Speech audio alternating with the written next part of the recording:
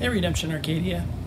The reading is from the book of James, chapter 1, verses 12 through 15. Blessed is the man who remains steadfast under trial, for when he has stood the test, he will receive the crown of life which God has promised to those who love him. Let no one say when he is tempted, I am being tempted by God, for God cannot be tempted with evil, and he himself tempts no one. But each person is tempted when he is lured and enticed by his own desire. Then desire, when it is conceived, gives birth to sin, and sin, when it is fully grown, brings forth death. This is the word of the Lord. Hello, Redemption Arcadia. Glad to be with you again this Sunday. If you would, get your Bibles and just turn to James chapter 1. We're going to be primarily in there, which was what the reading is today. I have some updates for you that I'd like to kind of roll through and a prayer request. First of all, we are going to start working our way through Psalm 23, yes, but that's not going to be until Sunday, May 24th. The lead team met this week and decided that we needed a 2-week mini-series for May 10th and May 17th that would be rooted in Romans chapter 14. So if you want to read ahead, read Romans chapter 14 for the next 2 weeks, and then we will start Psalm 23. Redemption Arcadia is going to go through Psalm 23 for 5 weeks. Some of the other congregations are going to go 3 or 4 weeks, maybe even 6 weeks, but we're going to do it for 5 weeks starting May 24th.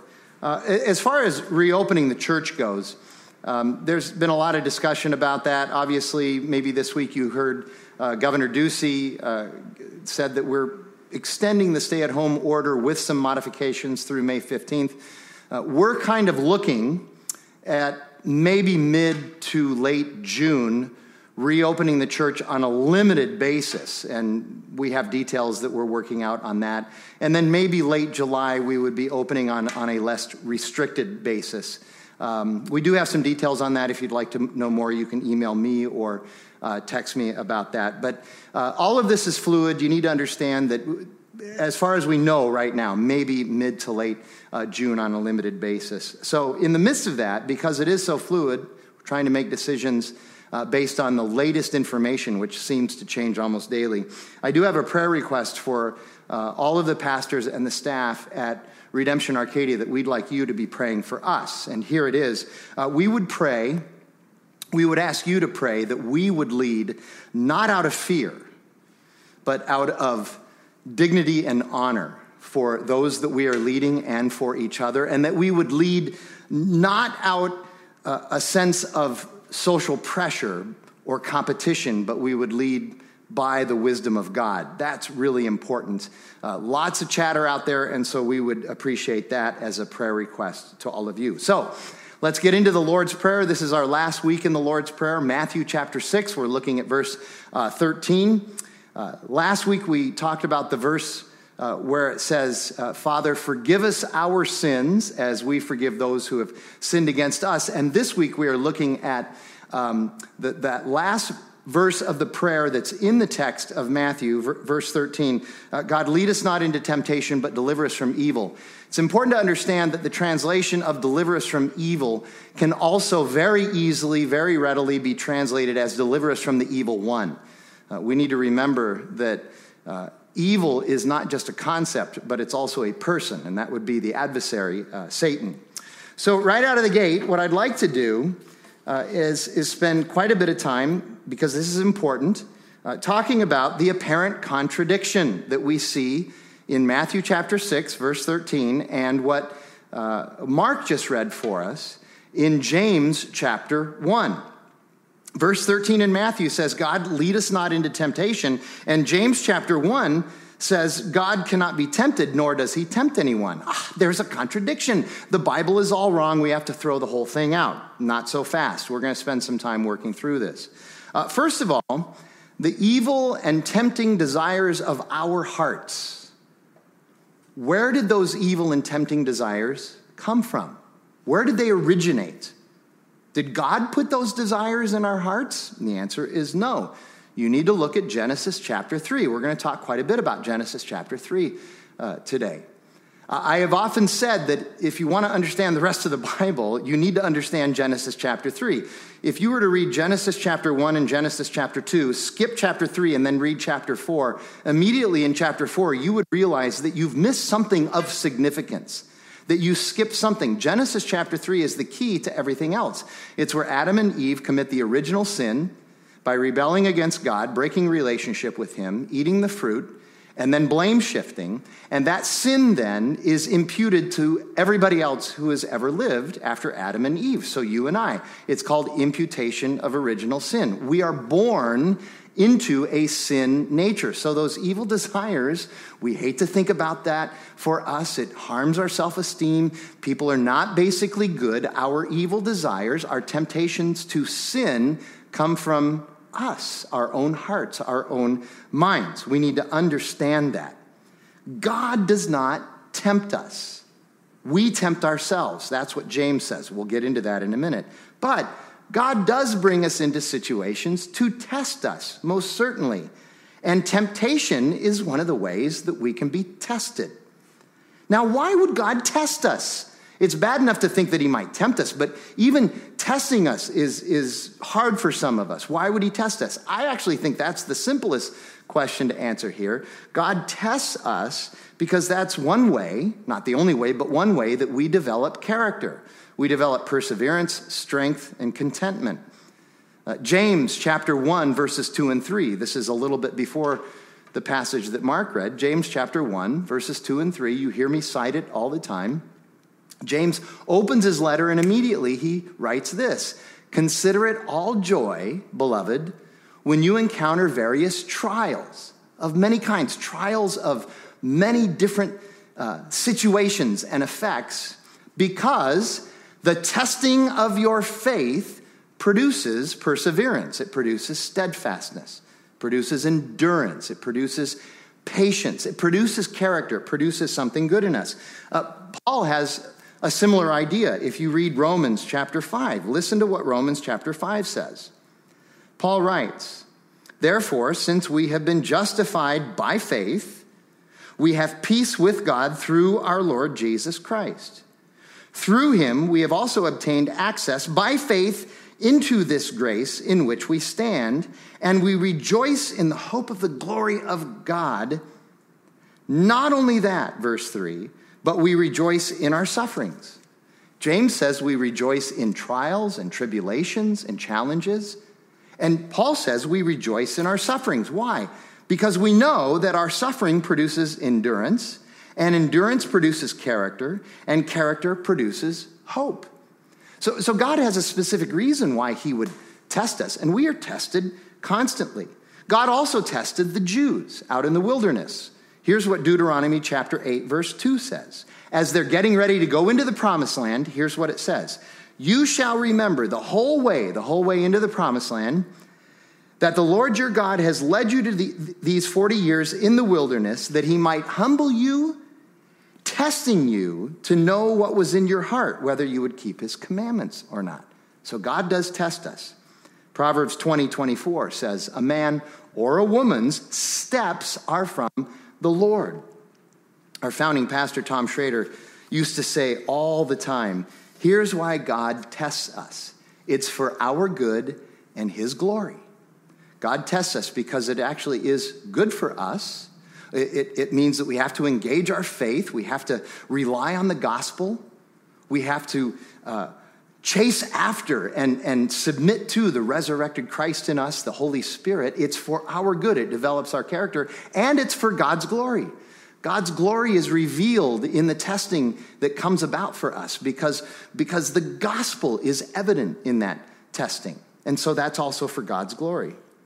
And then consider this. This is a theme that I found repeated over and over as I was reading and studying for this passage. And consider this not just because it is profound, but because it's also so blatantly obvious that we often miss it. Every step you and I take is a step into the presence of temptation. That's just the way this world is. Everywhere we go, we're going to be tempted. Our hearts are going to see and engage things that we desire that we shouldn't have.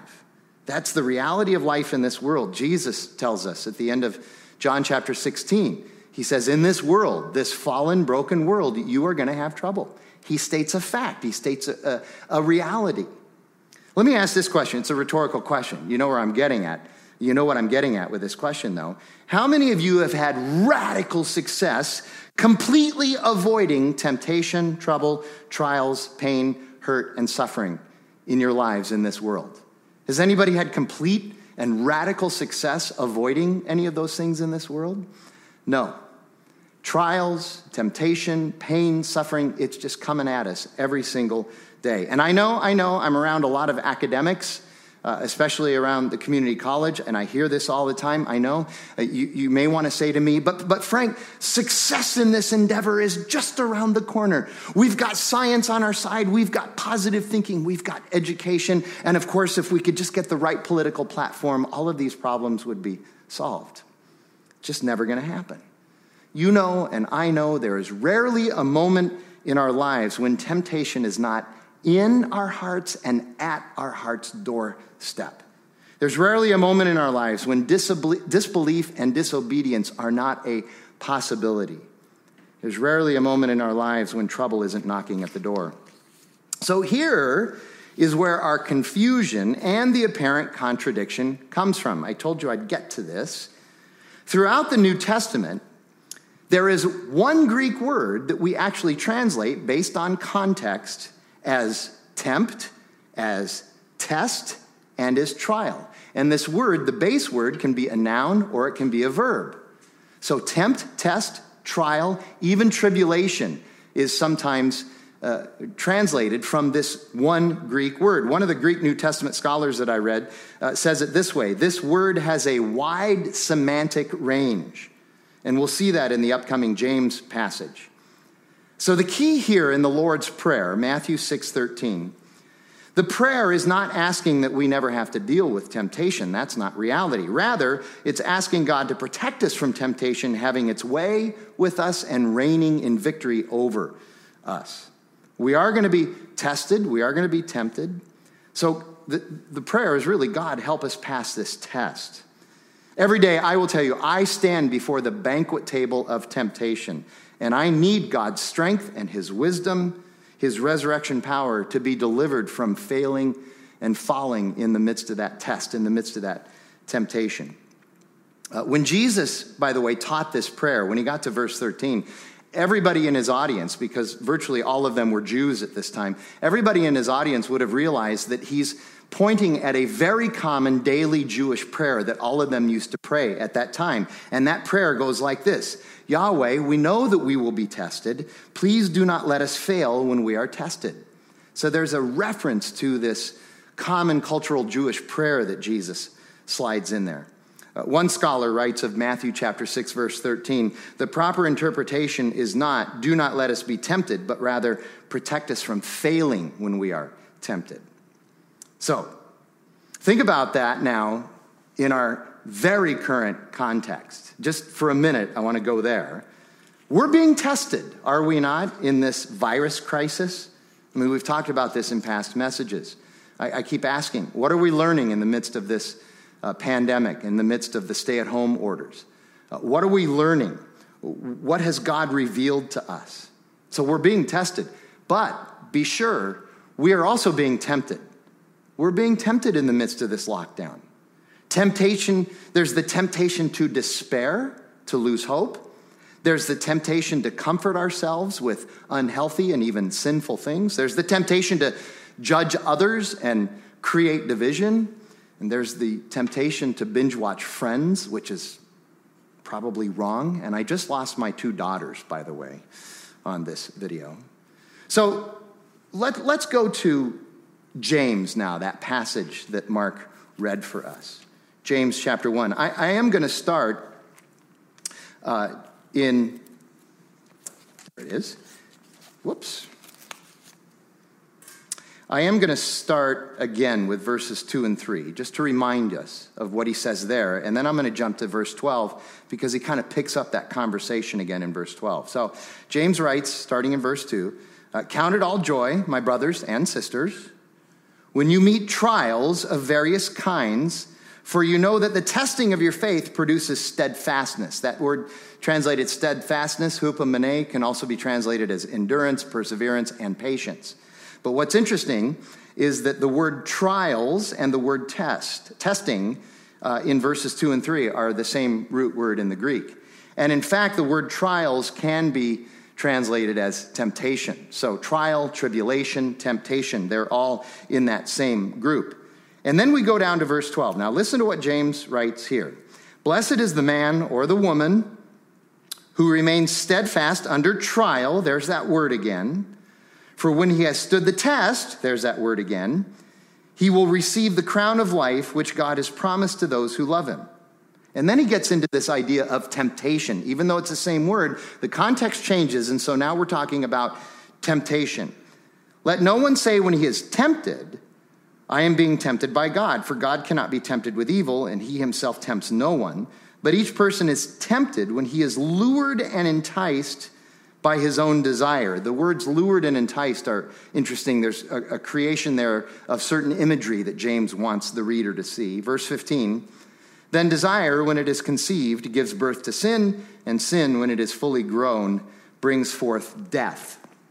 So I've already mentioned that Greek word translated test or trial or tempt, and it's in all of these verses here, has a wide semantic range. And so we have to be careful of context when we're reading and when we're interpreting and when we're translating. What a shock. Context is important in Bible reading. Where have you heard that before? And as we've been saying, God does not tempt us, but he will test us. And remember, even Jesus was tested. Job was tested. Abraham was tested. David was tested. Jackie is routinely tested on a daily basis. God tests us in order to strengthen us. That's what I tell Jackie all the time. It doesn't always work for me, but he does. He tests us in order to strengthen us, to build our character. That's James chapter 1, verses 2 and 3. Trials and hardships inevitably come, but also temptation comes as well. As James says, it comes from our own desires. Notice he's very specific. All the temptation stuff comes from us. It's always us. Sin is never God's fault. The Lord's Prayer could be said this way. Lord God, please save us from ourselves. That would be another way of saying verse 13 in the Lord's Prayer. And again, this is one of the reasons why I just love Genesis chapter 3 in helping us understand the rest of the Bible. Because you see in chapter 3 the same pattern that you and I engage in when it comes to temptation and sin. The man and the woman were tempted. You see that in verse 6, and they were tempted by what I call, we have the Trinity of God, Father, Son, and Holy Spirit. In chapter 3, verse 6 of Genesis, I see what I call the triad of temptation. It says that when the woman saw that the food was good to eat, it was pleasurable to her flesh, that it was a delight to her eyes, that it was glitzy and she was attracted to it, eye candy, and that it was desired for making one wise. Another way to say that is it was desired for making one superior or feel like they are superior to other people. In other words, it's pride. So that's the triad of temptation, our flesh, our eyes, and our pride. Those things will get us into trouble every single time. So when that happened, which was in her heart, she took the fruit, she disobeyed God, and she broke the commandment from a proper authority, and she broke relationship with that same authority. That's what happens when we sin. We break relationship with the proper authority when we sin. It also hurts us, but we break that relationship. And then once that is done, notice the next step, which is exactly what we do, is to blame shift. So they ate the fruit, realized they were naked, made the fig leaf coverings, and then hid from God when he came into the garden to be with them, to fellowship with them. And so God calls out, where are you? And the man answers, Adam answers, and he says, well, I was naked, so I hid. And God says, what is this that you've done? Have you eaten from the tree that I commanded you not to eat? And what does Adam say? He says, the woman you put here gave me the fruit and I ate it. It was her fault and it was your fault, God. Isn't that what we do? We sin, we get caught. Well, it's that person's fault. And you know what? God, too. It's his fault as well. That's our pattern. And of course, God then goes to the woman and says, what's this that you've done? And she does the same thing. Well, the serpent deceived me and I ate. Where's the personal responsibility in any of that? Okay, that's our pattern with sin. We sin, we break relationship, we miss the mark, and then we blame shift. One of God's frustrations with Adam and Eve was their lack of self-awareness and self-prosecution. It's why I speak so much of that now. We need to have a better handle. You and I need to have a better handle on our blind spots because we all have them. And I want you to listen carefully to this. This means that we need other people to speak into our lives and not just to affirm us. If all you have are communities and relationships that only affirm you, you're headed for trouble. You're not growing. And there's a severe comeuppance that's headed your way. And I know that this is an especially tough and challenging message today when most of us, in the last 10 years, most of us have completely arranged our lives into comfortable little echo chambers where all we hear are things that affirm us. And we can do that online and social media, and we can do that in person. And we arrange these communities and relationships so all we're doing is just confirming each other and affirming each other. And that's a problem.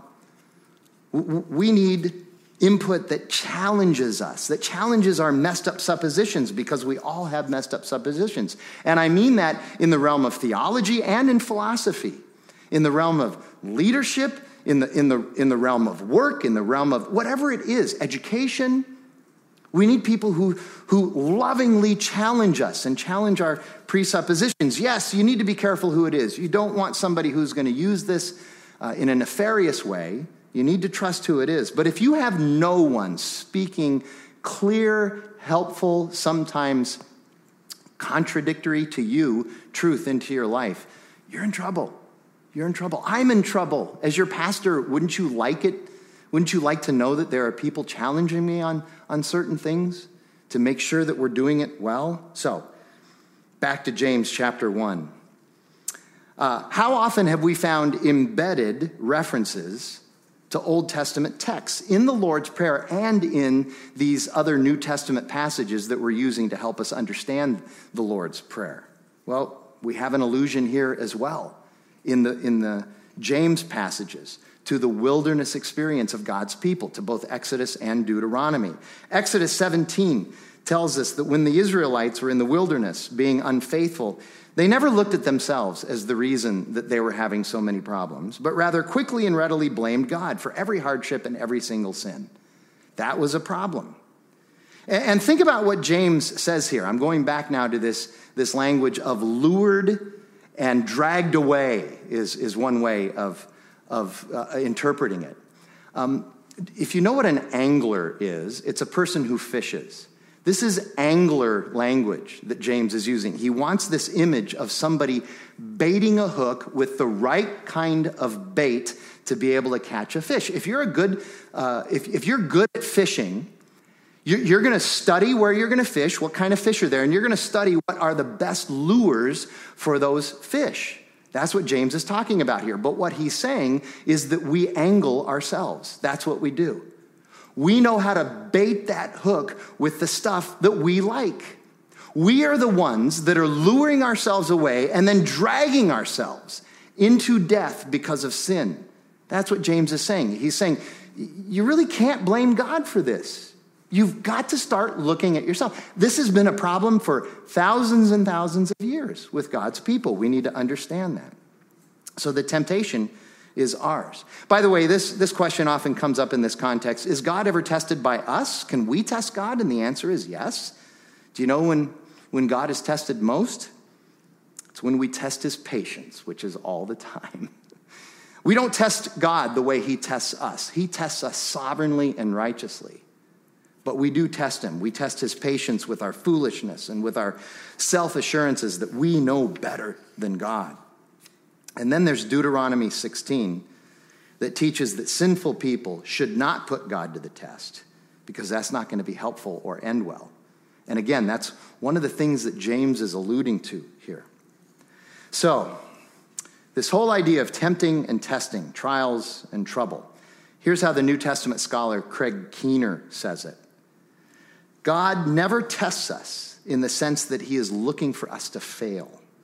Rather, he tests us in love, seeking to strengthen us in our character, to develop perseverance, patience, and steadfastness. Satan's goal is to see us fail, and his hope is that we do fail. I can't help but think of Tom Schrader, our founding pastor, his very common illustration whenever he talked about testing and tempting. He said it's spiritual aerobics. God is working us out. When he tests us, we're getting stronger. We're hitting the treadmill of God's testing. We're hitting the weight room of God's testing. It's spiritual aerobics. Perseverance, endurance, patience, contentment, steadfastness. We need to understand those are not spiritual gifts. God doesn't just give those to us like he does love, peace, joy, patience, all of those things. Rather, what he's doing is he's testing us so that we can grow in the character of those things. You know, Paul, in the midst of an argument, by the way, he has something to say that might help us in the midst of this. He was having a bit of an argument with some of the people in the church at Corinth, and some of his counsel can help us in this situation with temptation. Instead of baiting our own hook, Paul might suggest, why don't you just take every thought that you have captive to Christ? Every desire of your heart, take it to Christ and see what he has to say about it. Let me just read that passage. It's in 2 Corinthians chapter 10, and it's interesting. If you know about that second letter that Paul writes to the church in Corinth, you know that the first 9 chapters are sort of a celebration. Paul has gotten good news from the church at Corinth. He's excited. But then at the end of writing chapter 9, apparently he receives another letter from the church in Corinth. And this letter that he receives, the second letter he receives from the church in Corinth, is not so good. It's not so happy. It's a letter that is accusing Paul of being somebody who he's not. It's accusing him of walking in the flesh and not according to the Spirit. And Paul has an answer for this. So the tone of the letter changes decidedly at the start of chapter 10. So let's read it together.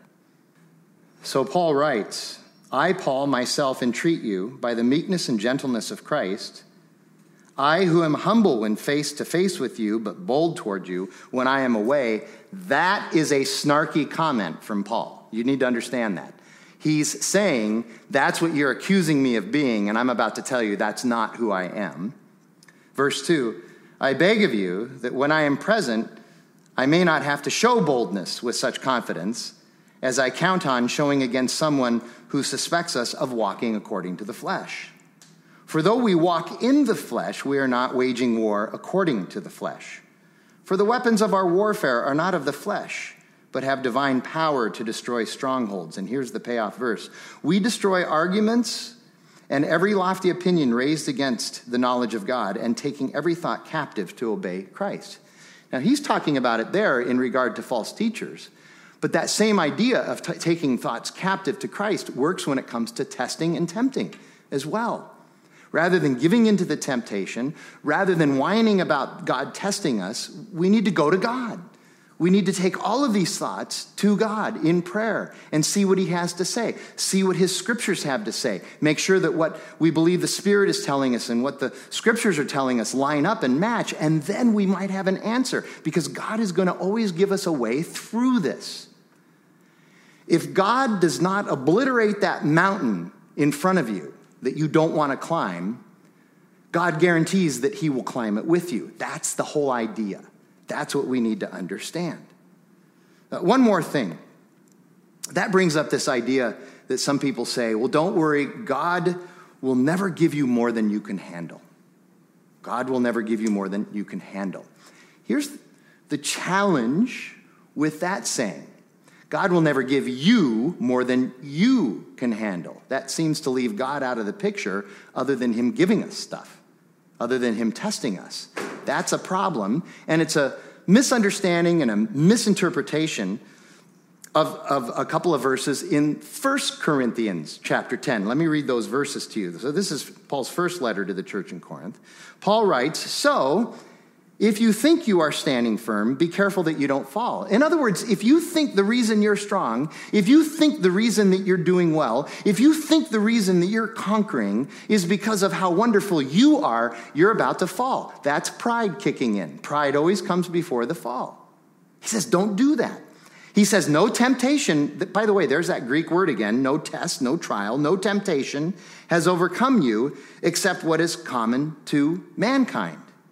And God is faithful. He will not let you be tempted or tested beyond what you can bear, but when you are tempted, here's the part we always forget, but when you are tempted, he will also provide a way out so that you can endure it. That way out is Jesus, the resurrected Christ, the filling of the Holy Spirit, the power of the resurrection. It's the gospel. That's the way out. We need to take every thought captive to Christ. Paul is very consistent in his teaching about these things. The fact is, we really can't handle it. It's not us handling it. That just leads to pride. It is the power of God. It is the power of God. It's the filling of the Holy Spirit, the constant study, prayerful study of the Scriptures, and it's the power of the resurrected Christ in us that is handling it. In fact, again, a couple weeks ago, reading for this passage, I read this by a scholar, and he's just making a suggestion for us to tweak our thinking a little bit. His salvation theology is just fine. It's rooted in the cross and the resurrection. But he writes this. He said, consider the possibility that Jesus actually won our salvation not on Friday, but he won our salvation on Thursday when he prayed through his temptation to pass the cup of wrath and skip the cross. Remember that prayer in the Garden of Gethsemane? He says, Father, let this cup pass by me. I don't want this cup of wrath. Essentially, he's saying, if there's another plan out there that we could turn to, let's turn to that plan. I don't want to go to the cross. But then in the end, he said, but not my will, your will be done. Christ saved us when he resisted the temptation to not do the sacrifice to save us. That's big. Here's the last thing we should consider, because I know some of you are looking at the prayer in Matthew and saying, wait, it's not complete. There's still one more line of the prayer. When we recite the prayer, we end it with, for yours is the kingdom and the power and the glory forever and ever. Amen. Yes, that's true. The problem here is it's a textual problem. That last line of the prayer is not in the earliest transcripts of the book of Matthew that we have. It was added later by a scribe. But it's a great way to end the prayer, and it's not theologically incorrect. In fact, I would think of it this way. It's helpful because ending the prayer that way, for yours is the kingdom and the power and the glory forever and ever, it points us back to God. The prayer starts by pointing us to God. Our Father, who is in heaven, hallowed be your name. Points us to God. Your kingdom come, your will be done on earth as it is in heaven. It's pointing us to God. Just like the way the Bible starts, the first 4 English words in the Bible. In the beginning, God. It's not in the beginning, you and I. It's in the beginning, God. This is a book about God. So the prayer starts by pointing us to God. The Bible starts by pointing us to God. And then the prayer ends in this way by pointing us to God. For yours is the kingdom and the power and the glory forever and ever. Just the way the Bible ends in Revelation chapter 22, when it ends with, come, Lord Jesus. Come, Lord Jesus.